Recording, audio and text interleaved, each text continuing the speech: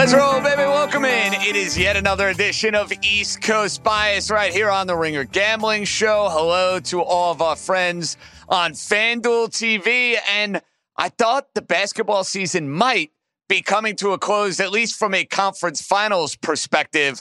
And the Boston Celtics had other plans, a little Celtic pride in store in a big way as they take down the Miami Heat 116-99. There will be a Game 5 now coming up on Thursday. You know that the NBA, Joe House, Raheem Palmer are fired up for that. And House, I'll start with you on this. I thought after watching Game 3, there's no way the Celtics are going to give you anything. The Celtics are going to be totally cooked. Then all of a sudden, I kind of had a come-to-Jesus moment for me, waking up this morning. I don't know what shifted it, but I just was like sitting there saying to myself, you know, they got so humiliated. They got so embarrassed.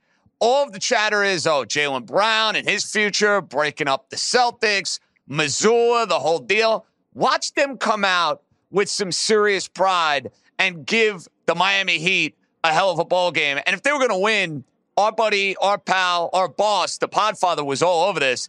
He expected Boston to go and win in a margin victory, and that's exactly what they did. That's exactly how I ended up betting this game. But House, were you surprised with what you got out of the Celtics here in Game 4? No. I bet the Celtics tonight as well. I bet them on the alternate line. I only got them at minus 4.5, so I only got like a minus 165 play. But look, this is a very simple formula. I look at the 3-point shooting. Did the Celtics shoot over 40%? Yes. Then write down W. Write down win. And the Heat have been due these entire playoffs for some shooting regression. They shot the ball poorly from the field all season long. They shot the ball poorly from the 3-point line all season long. So at some point, that shooting regression for the Heat was due to catch up to them. And even with all the chatter about the Celtics, perhaps in flux and reconstituting, well, we can have that conversation. I still think that they probably need to look in the mirror and figure something out, because I don't think we're at a point where we can say with any confidence the Celtics are going to win. But look, this is the formula. The Heat turned the ball over 16 times. The Celtics only turned the ball over 10 times. The 3-point shooting, Celtics shot 40%. Heat shot 25%. It's pretty simple, JJ. Yeah, I mean, when you look at this game, I mean, House really summed it all up. I mean, the Celtics, they hit 40% of their threes, but they also increased their volume of threes. And, I think that's a big thing going forward. And I thought the Celtics process of actually getting to their threes was a lot better than we normally saw. But I mean, to me, a lot of this was on Miami. Miami, they just didn't play well. They were just 8 of 32 from behind the arc. Jimmy Butler probably had one of his worst games of the playoffs. I was disappointed because I had the over 216.5. And with Miami not doing their part, in addition to dribbling the ball out of the shot clock at the end of the game, we didn't get that over by one possession. But I felt like I had the right read, so I was a little mad about that. But I can't really say who's going to win this series going forward. I think the interesting thing is that the Celtics are still just, they still have to win 3 more games, and they're plus 230 to win this series. So what do you guys think about that? Are you guys buying into the Celtics at this point? Because, Charles Barkley said on Inside the NBA, he can't wait to call his bookie and can't wait to call FanDuel to get down whatever on the Celtics. Well, I was sick to my stomach today because they had Derek Jeter and Alex Rodriguez in the building, and this whole 2004 nonsense gets rubbed back into my face. More money in the pocket of the Podfather, wonderful. Kevin Millar, Dan Shaughnessy, Kurt Schilling. Oh, it was sick seeing some of those highlights. I'm trying to watch Game 4 of the Eastern Conference Finals. I see 2 of my all-time Yankees there, the captain, and Mr. Rodriguez, who's responsible for the Yankees' last championship. Don't rub 2004 back into my face. House, I don't think the Celtics are coming back and winning this series, but Raheem brings up a very fascinating point. For a 3-1 deficit and for Boston to look the way that they looked in Game 3, it sure seems like plus 230 That's a low number for a team down 3-1, dude. Just saying. That just seems like a very low number. It's the market. It's the market. It's the market. The market all playoffs long has overvalued this Boston team. You're not going to get any value at this point. And I'm not playing any series prices, obviously. I have all the exposure to the Celtics that I need. As soon as Miami took care of Milwaukee, that was when I went in heavily on Boston. I don't need any more exposure to Boston. The interesting thing to me will be, what will this price look like if Boston takes care of business in Game 5? And is that a time for me to go ahead and double down on the Heat? That's what I'll be looking at. I mean, the lines for Game 5 open, bam, right in line with what we've seen this entire series.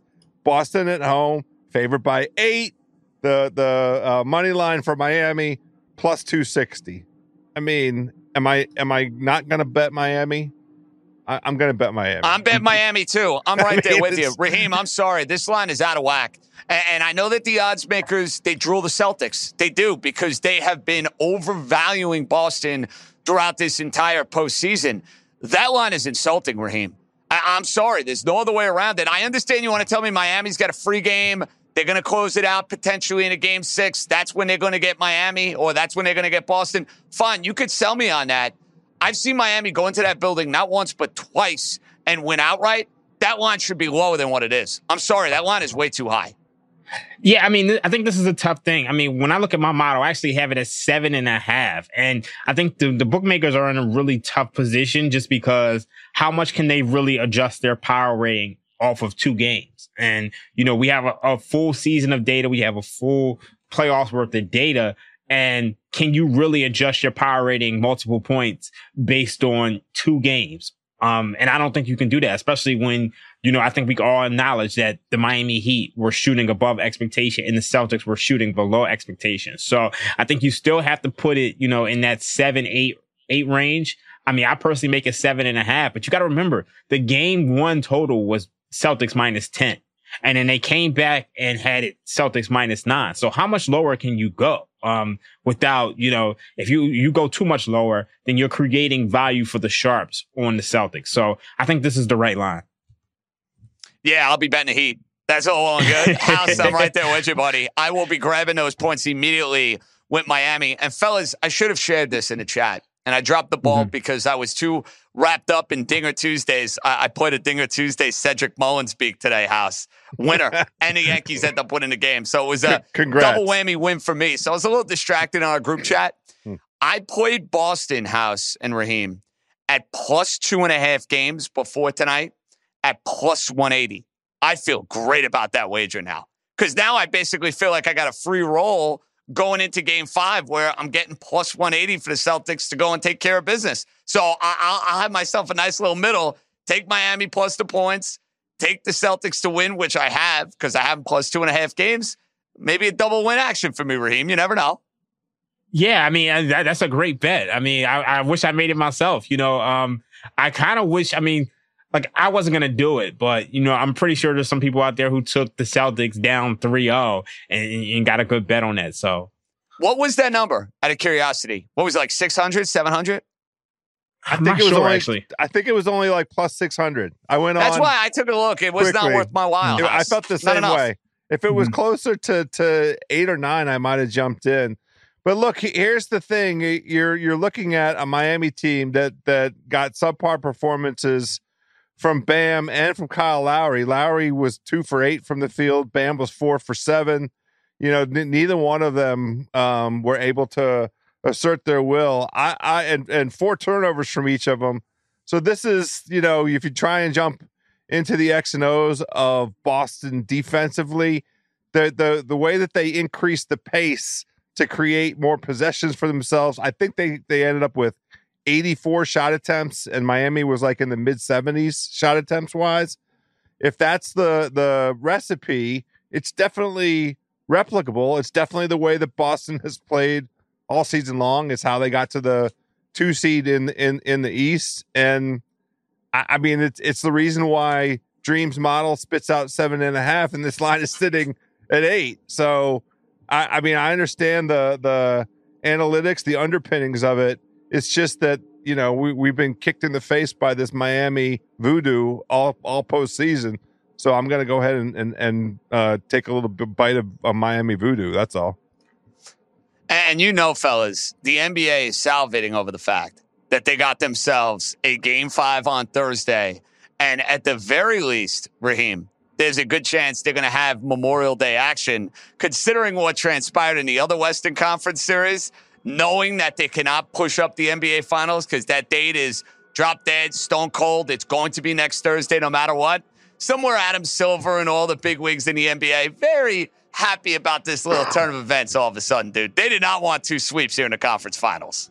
Not at all. I mean, and then you have a week and a half off with no basketball. So you got to have some basketball this weekend, especially on Memorial Day weekend. So, I think we're all excited to see it, but, I do think it was a bad omen to have Alex Rodriguez, and Derek Jeter in the building tonight. Because, at some point, I always believed this, that we were going to see a team come back from 3-0, and I think this could be the time. So gut feel right now, Raheem. Okay, let's get it on record. It's right after Game 4. You think the Celtics are winning this series? I'm not going to go that far. So you think it's possible, but you don't feel like, all right, I'm not putting the cojones on the table and saying it's going to happen. You're not calling your shot here. Let's put it this way. The Celtics are 76% to win Game 5. They're 50% or better to win Game 6.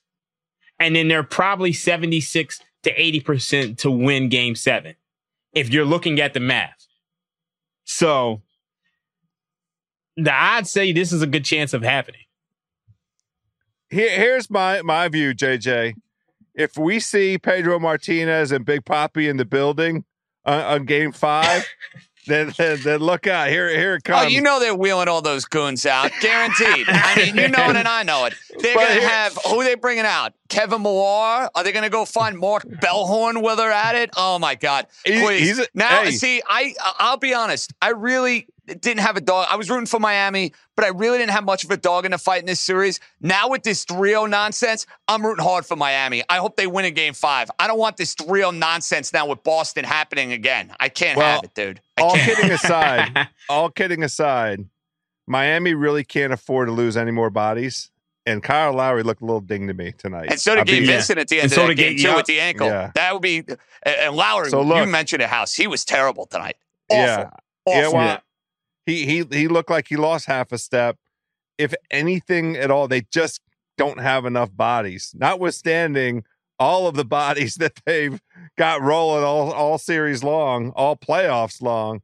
They really can't afford to lose any more dudes or have any more dudes dinged, especially if this recipe for Boston is this get out, push the pace, and try and, perimeter defend and go. It'll be interesting. I'll just leave it at that. I'm not going to say anything about Boston winning the series at this point, but for sure, it's interesting. And I'm rooting. We need a Game 6. Get us to a Game 6. We're going to get a Game 6. Miami's going to keep it close, and they're going to give you a better effort. So time out. You guys are betting Miami, but you think we're going to get a Game 6? Yeah, I think Miami will win in 6. Yes. Okay. That's what I think. Okay. I think Miami wins in 6. Now I'll throw it. I'll drop the mic right now. Miami in 6. Okay. There we go. I believe you can bet that on FanDuel right now. For those of you who don't know, you can bet the exact series outcome. You can bet the exact series score. So you have Miami 4-2 at plus 155. So you can bet that right now. Not enough juice for my liking.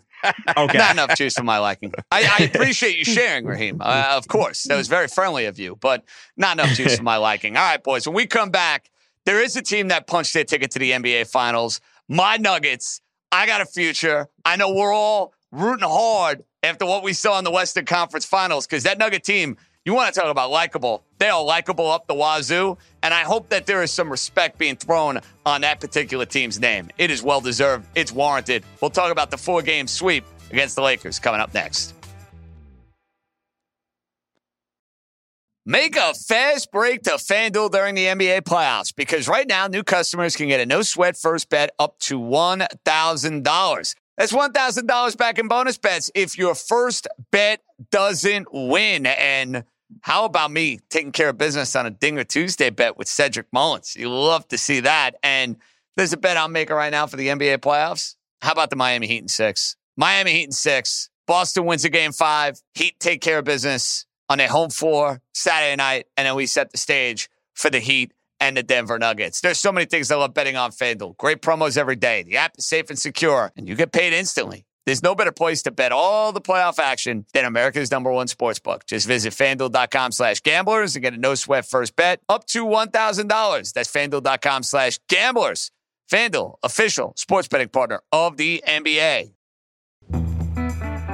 So the Nuggets took down the Lakers, and you know, House, I commend the Lakers for the fight. Down 3-0. They did not mail the game in. LeBron was brilliant in the first half.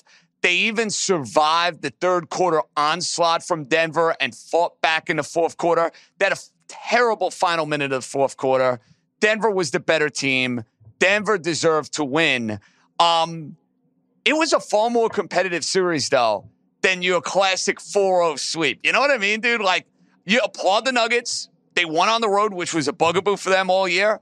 But every one of those games, House, I felt like was super fun and super competitive. Not like you're running the mill. Wow, 4-0, this was ho-hum, this was boring. This is a fun series. I couldn't agree more. We really deserved at least 6 games of that series, and I would have been fine with 7. And all credit due to Denver. I mean, they are the complete team that won the Western Conference, won the #1 seed in the Western Conference, validated that, showed everybody on the national stage why it is, how it is that they got there, reminded everybody who the true MVP of the league is, right? I mean, I can't believe all these interviews, these people coming out of the woodwork. Man, I can't believe how good the Joker is. What are you talking about? Do you watch NBA basketball? See, Raheem, that's what it boils down to. People who make these statements, they don't watch. It's really as simple as that. They don't watch. I mean, you have Mark Jackson, who's actually commentating on the games, who left Jokic off of his MVP ballot. Raheem, he should never vote for the MVP ever again. I'm dead serious, and I'm not trying to disparage. For you to leave Jokic off the ballot, you don't deserve an MVP vote. Give it to House. Give it to you. Give it to me. We would give a better MVP ballot than Mark Jackson, who's doing all these dopey games. Give me a break. He said it was a mistake. He thought he was supposed to do it by position, which is even funnier. Even funnier, obviously. But then he's commentating on the games, and it's like the first time he's ever noticed Jokic. So it's fascinating.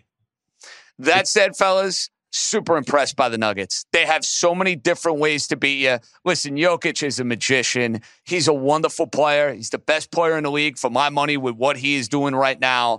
But House, the role players for the Nuggets, Jamal Murray, I don't even like calling him a role player. He's a tremendous player. Not. I shouldn't use that term towards him because he is evolved beyond that. But you think about Caldwell Pope, Aaron Gordon, who we were waiting to show up. He showed up in Game 4 and had a monster Game 4 across the board. The wings and the overall depth from Denver, very, very impressive and overwhelmed the Lakers across the board. It really did. Yeah, the most interesting thing to me with Denver, and especially the Jamal Murray point, we gave all of these kudos. We were giving all these flowers to Devin Booker. And Jamal Murray's like, yo, it was just a couple years ago. Don't you remember this? Don't you remember me? I was in that bubble. I was going toe to toe, shot for shot with this dude. I'm right there with them. So I'm happy to have him back in the conversation of the best shooting guards in the NBA. He's done it under pressure on the big stage when it was required right here in the Western Conference Finals. Welcome back, Jamal Murray. That's all I want to say. It's been Jamal Murray's tremendous reemergence. Yeah, he's been absolutely incredible. I mean, he has to be the best player in the NBA to not make an all-star team. So that tells you the level of talent that we're seeing in the NBA. But, I got to give it up to Jokic because, I've always been team Embiid, and I'm kind of embarrassed for, believing that Embiid was better than him at some point. I mean, look, when you look at what Jokic did yesterday in the third quarter alone, he had 13 points, 10 rebounds, 3 assists, 1 block. 4 for 8 shooting. I mean, some of the things that Jokic was doing, even the shot that he hit down the stretch off one leg that ridiculous. turned out to Yeah, ridiculous. It was absolutely incredible. And then, we forget how great of a passer he is because after he made that shot, he had the dish to Aaron Gordon. So it's just like this guy's just absolutely unstoppable. And I feel like I'm watching one of the 10 best players in NBA history. To show you how great he is, FanDuel has right now, he's minus 110 to average a triple-double in the NBA Finals. Minus 110. That shows you how great he is. No, he's putting up monstrous numbers. Now, I'm going to cool the Jets a little, Raheem, on top 10 all time. I know he's putting up monster numbers. Let me see Jokic do it now for a couple of years, and then we could go and revisit that historical conversation, and we might be having it in a couple of years for what it's worth. But it sure seems like, House, they're a team that is poised to do great things here in the NBA Finals. And I think no matter what happens here in the Eastern Conference Finals moving forward, Denver against either one of these teams should be, to me, a sizable favorite with home court advantage, with Jokic being the best player. I don't care who's playing in this series. No knock on Jimmy Butler. I love Jimmy Butler. Jokic better. Jokic, Tatum. Love Tatum. Sorry, not as good as Jokic.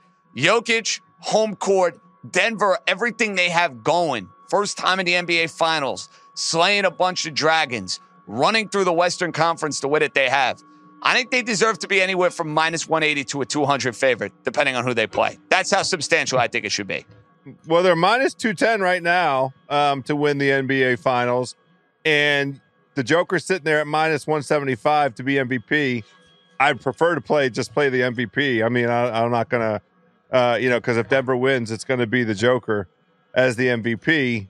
But, the thing that really sticks out to me with Denver is while we've seen throughout these playoffs, teams create matchup advantages, disadvantages, and especially Miami, the Miami Voodoo, they've been able to identify mismatches and then take advantage and hunt players and put Jimmy Butler into pick and roll switch situations where he has an advantage.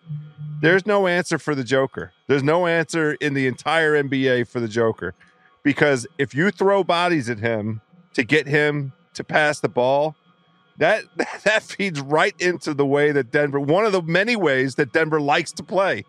They're fine with him distributing. He's the best distributing big man in the league, and it's not even close. He sees angles, he sees guys, and they run an offense where he's distributing the basketball. So it's a fantastic matchup either way, Boston or Miami. We're sitting here, kibitzing a little bit about whether we're going to bet on Miami to win the series. There is no precedent for a team coming back from 3-0.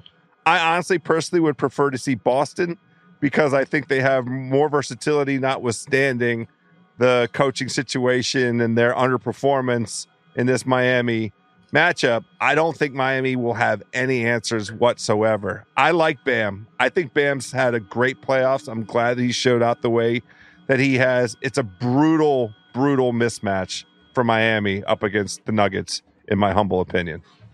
Yeah, I totally agree with that. I mean, and, both these teams played twice this season. The Nuggets won both, but I don't even think those matchups are indicative of, the mismatch that we're going to see in this series. Now, my model personally makes this series Nuggets minus 5.5 in their home games, about to pick them on the road. But I think the Nuggets are it's a huge mismatch for this Miami team. And like you guys said, Miami's running out of bodies. Now, the one thing I will say about the Celtics, if they were able to make it through, they will be coming off their second straight seven-game series. And I just think that puts them in a bad spot. I think they probably run out of gas. So I think the Nuggets are obviously the favorite to be in one of these teams. And I have trouble believing that, the Heat are going to pull it off, or the Celtics are going to be able to come back from 3-0, straight 7-game series, and then be able to beat the Nuggets, who are just well rested. Raheem, assuming we get the unthinkable here and the Celtics come back and win this series, the stat people and the analytics and the nerds, they love the Celtics. They absolutely love the Celtics. We're going to get a much better price on Denver if it's Boston, aren't we?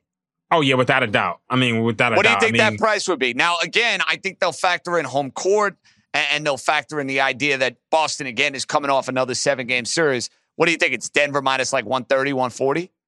Let me think about that. It's probably in that range. It's definitely in that range. So that's my silver lining, House. If somehow, some way the Celtics come back and win this series, it just means I get to double, triple, quadruple down on the Nuggets against the Celtics, which I will do.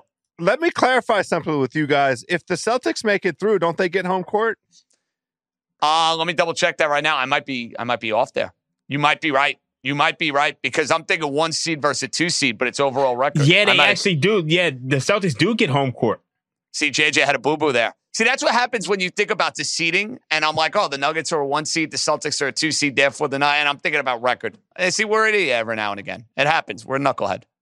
Well, no, it's okay. We're looking for pricing, so So I'll get a better price then. That's what I mean. But I still don't want that to happen. So let's. 130 is probably Nuggets minus 130. You're probably right in that range. Wonder if it'd be a little lower though with the Celtics having home court advantage. Might be. It might be. We probably won't have to speculate about this very much longer because. Well, let's hope so. From your lips to God's ears. When we come back, has the King played his last game in an NBA uniform? Don't count on it. We'll get into the future of LeBron James, and I'm kind of curious to see where my boys, Mr. House and Mr. Dream, view the career of one Carmelo Anthony. That's coming up next.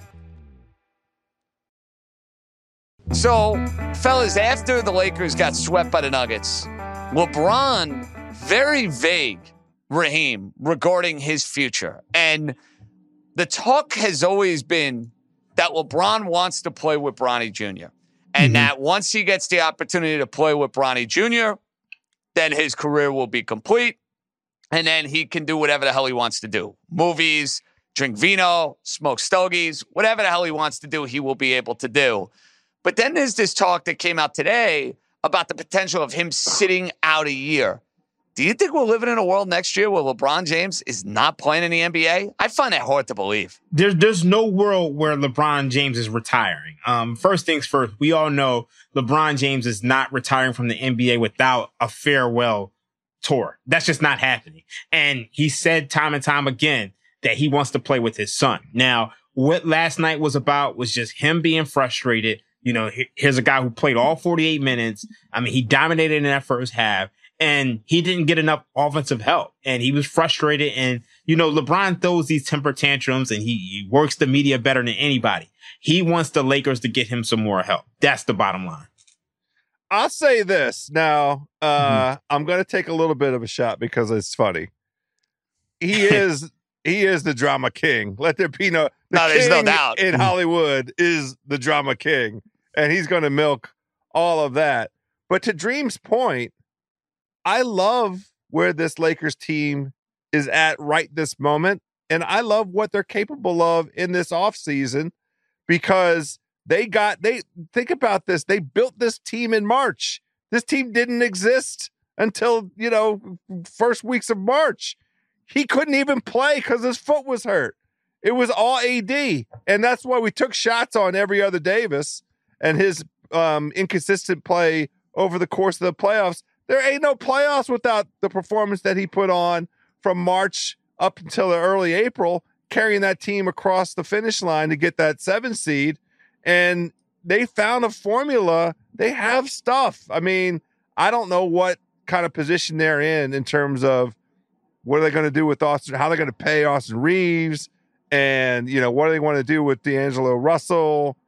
But they absolutely, positively are a place that other players want to come play because A, it's Los Angeles, B, it's the drama king, and C, all eyes on it, and D, in this era of regular season minimization and load management, if LeBron really wants to go hard 40 games, 38 games, who's going to stop him? If he wants to do every other game and keep himself in prime shape, he was awesome last night. Awesome. There was nothing indicating the infrastructure of a 38-year-old man, JJ. So I think LA is in a great position to run it back. I look up and down the West. I'm extraordinarily unimpressed by the West, with the exception of the Denver Nuggets. That's the team in the West. but the LA's primed to reload, I think, depending on what the cap machinations that they have to go through, put them through. But I think, they're back and ready to roll, in my humble opinion. Well, that's where it gets complicated, right? The idea of, all right, you got to pay Austin Reeves. You got to keep a bunch of these guys. And it's the delicate balance of keeping LeBron healthy on the court, keeping Davis healthy on the court, playing as much as they can throughout the regular season so that they're sharp going into the postseason. And listen, I would look at this year as a whole and call it a win for the Lakers. I mean, the Lakers, they look dead and buried in October, November. They looked like a team that was going nowhere this year. For them, Raheem, to find their way into the playoffs, they go and win the play-in. They go and beat Memphis. They knock out the defending champs. Even though they got swept in this series, and this is a bitter pill to swallow losing to the Denver Nuggets, where the Lakers were at in October, November, I'm looking at this season. I'm saying, you know what? It's a success, and it's something I can build upon, assuming my big guys, dare I say, could stay on the court. I do think this year was a success, but I'm not necessarily buying into them next year. I just can't do it just because I think LeBron James and Anthony Davis, they both are getting older. Now, as dominant as Anthony Davis was in this postseason, he's a guy who still continues to be inconsistent. And when you have LeBron James and he has to play, 48 minutes in order for this team to stay competitive against the Denver Nuggets because no one else is stepping up, I think that says a lot about this roster. So you're going to have to pay Austin Reeves. I don't know what's going to happen with Roy. I don't know what's going to happen with a lot of these guys. And I just don't think LeBron James can continue to carry this franchise. So I'm not sure if I'm buying into them next year. I think, other teams will be a lot better. I mean, you have the Sacramento Kings. That was just year one of them. You have the Memphis Grizzlies. Obviously, they have to deal with the suspension of Ja Morant. But I think they suffered some injuries this year, which kind of hurt them. I mean, who knows what the Golden State Warriors are doing? I mean, Bob Myers, he could leave the franchise. I think the Suns will retool.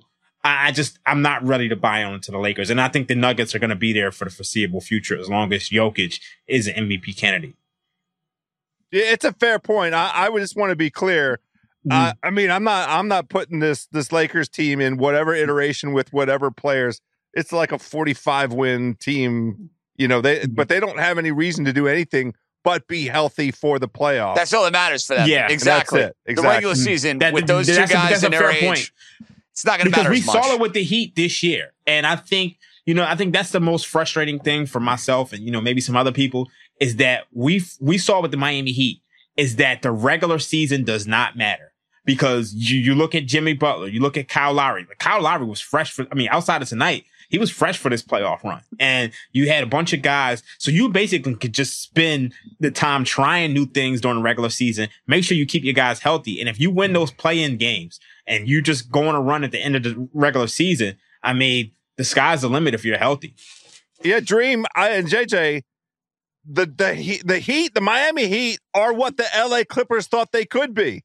The LA Clippers thought they were trying to manage themselves into this position where they would have Kawhi and Paul George both healthy come playoff time. The problem with the Clippers is they had an ongoing chemistry experiment, including a bunch of deadline moves at the trade deadline that just didn't work out for them because they couldn't get Paul George healthy, and then Kawhi got dinged in the playoffs. But it's a I don't like the blueprint, right? I mean, if you buy tickets to go see the LA Clippers and neither one of those dudes shows up on the floor, what are you supposed to do with that regular season ticket? You know what I mean? It's a problem for the NBA. Right. It's a problem for the regular season in the NBA. Major problem. But postseason time, it makes for high stakes and high drama, and we've gotten a tremendous NBA postseason. There's no doubt this year. Fellas, what do we put in the percentages of LeBron not wearing a Laker uniform next year? I'd put it at less than 10%.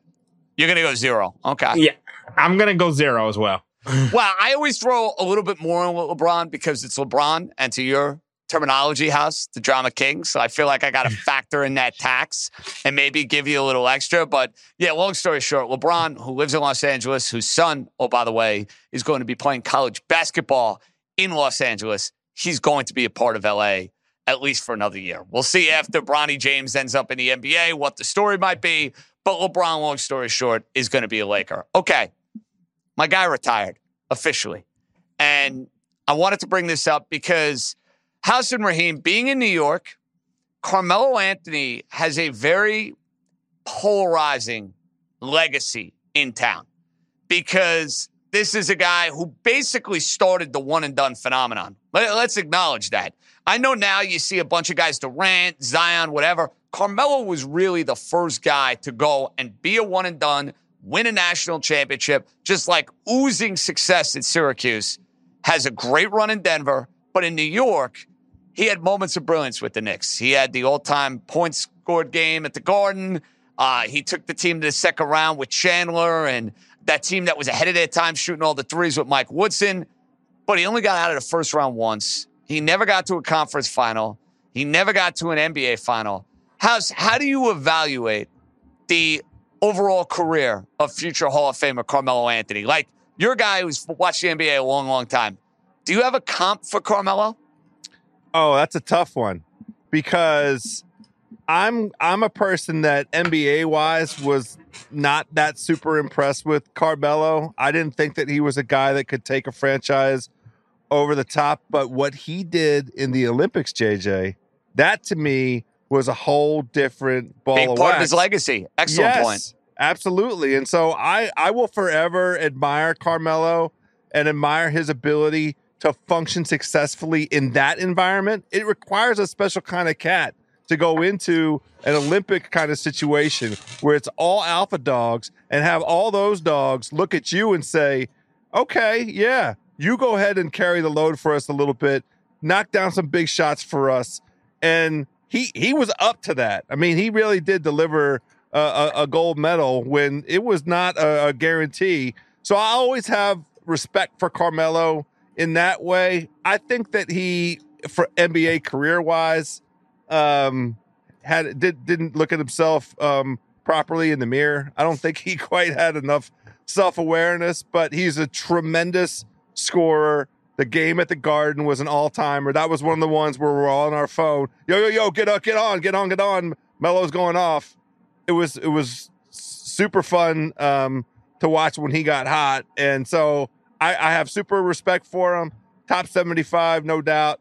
Instant first ballot Hall of Famer. Great career for Carmelo. I look at Carmelo like a poor man's Kevin Durant. Neither one of them really are great leaders and can impact the game outside of scoring. But you look at Carmelo Anthony, you ask any NBA player what they think about Carmelo Anthony, he's the best pure scorer in the NBA.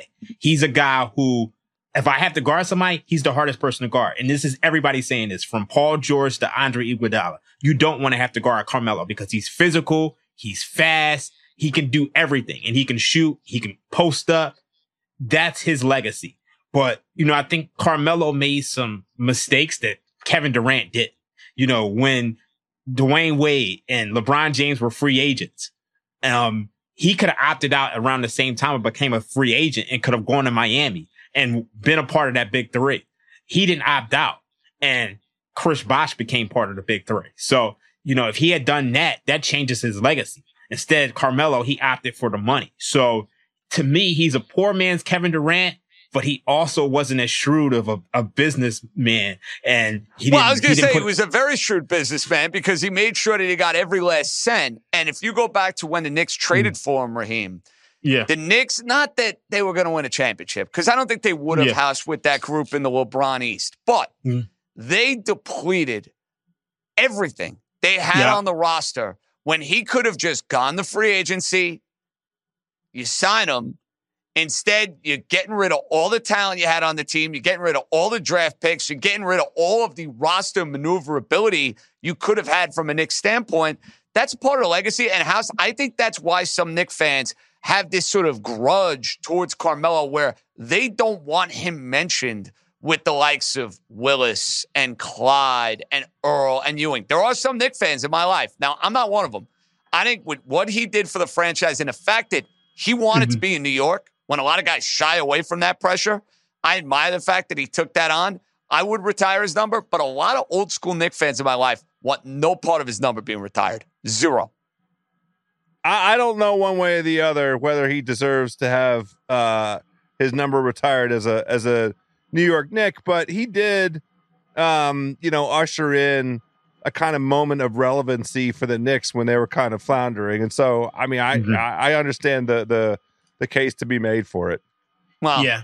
I hope I'm at a Melo retirement ceremony and get all the Syracuse bigwigs out there. Yes. Before we move on, I would be remiss to not mention this. The 2009 Western Conference Finals. That's as far as, Carmelo. That's probably the best season of Carmelo's career. 2008, 2009, and then 2012, 2013. Take your pick. Those are the two best years of his career. And I just think, that was the best roster that he had around him. They had just traded Allen Iverson, who I love, for Chauncey Billups, and they gave him a pure point guard. And I felt like he was able to thrive. So I wish we could have saw Melo with that type of talent and that type of fit around him, because they had those Los Angeles Lakers teams with Kobe and Powell on the ropes. And that series could have really gone either way. What could have been? What could have been? What could have been? I think a whole lot of people, despite the fact that Melo's going to end up being in the Hall of Fame instantaneously, there is that what if factor and that nature to his game. There's no question about it. All right, boys, when we come back, House, I'm going to gloat a little bit. I'm not going to lie. It was a great weekend for me betting golf. Not a good weekend, a great weekend betting golf. And Raheem, our boxing expert, our boxing guru and connoisseur, is going to have to give me and House a little tutorial. We need it. We'll help you out with the golf. You help us out with the boxing. All right, East Coast Bias, boys. We're coming right back.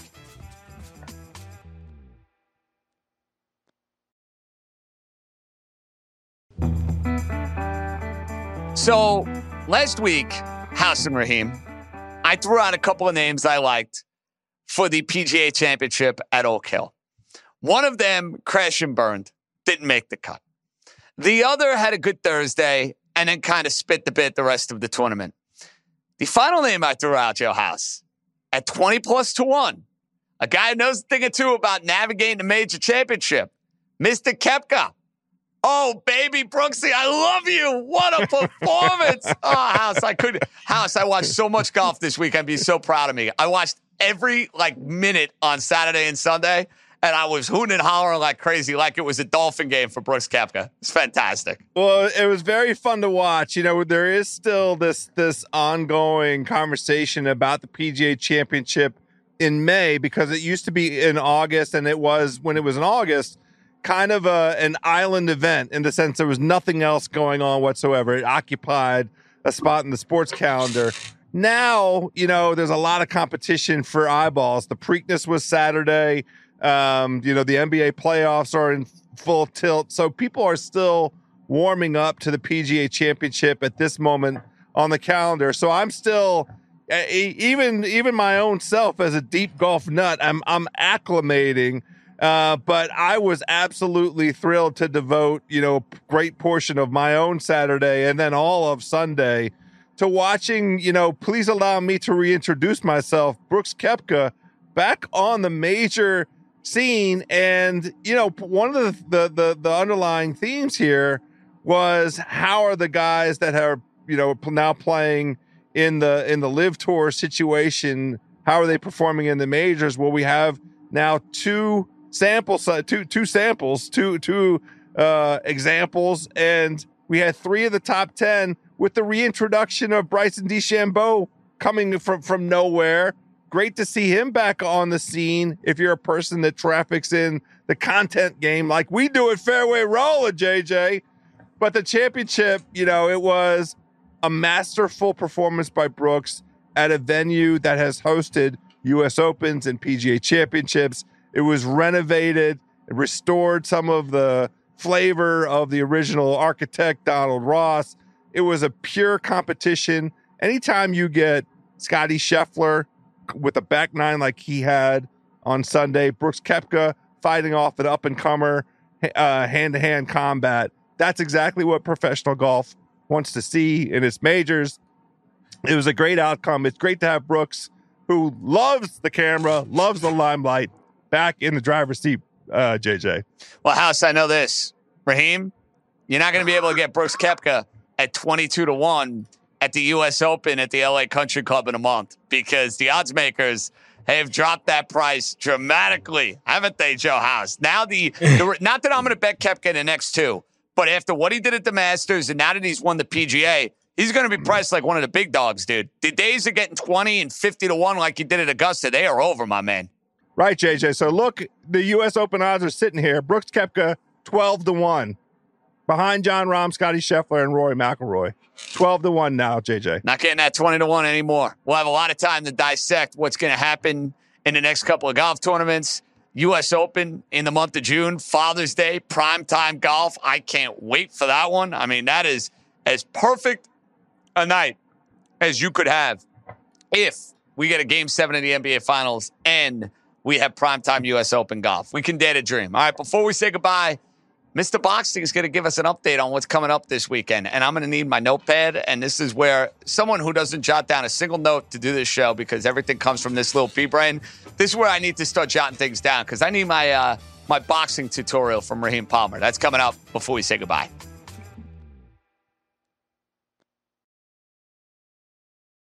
All right, before we say goodbye, big boxing announcement. I'm not going to pretend that it's my forte. It is Raheem Palmer's forte, though, Joe House. So, Raheem, fill us in. What do we got?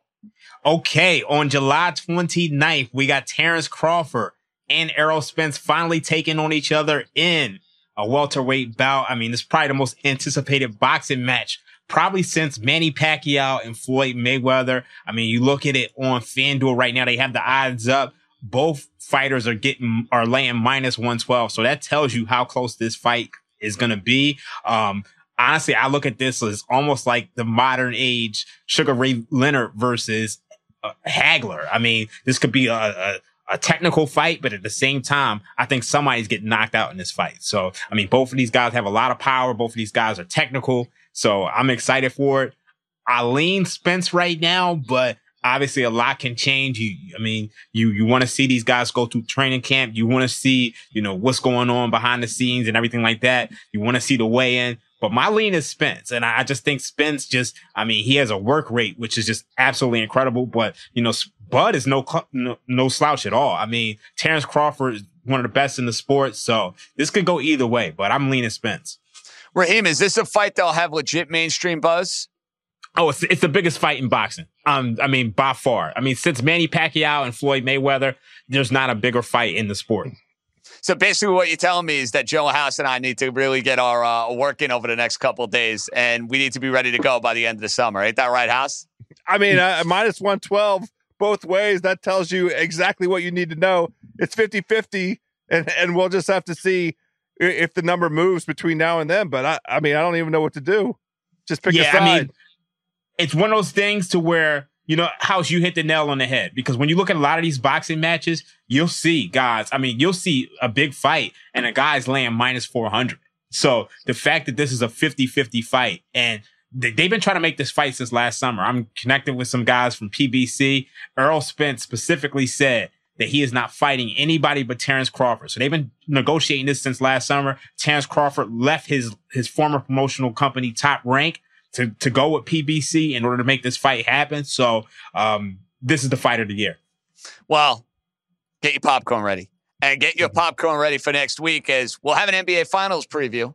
And we'll find out if the Celtics do the unthinkable. And I'm telling you now, I'm going to be in a really crabby mood doing a show next week. You could take that to the bank. For Joe House, Raheem Palmer, John Jastrzemski signing off. Good job by the War Gone Warrior.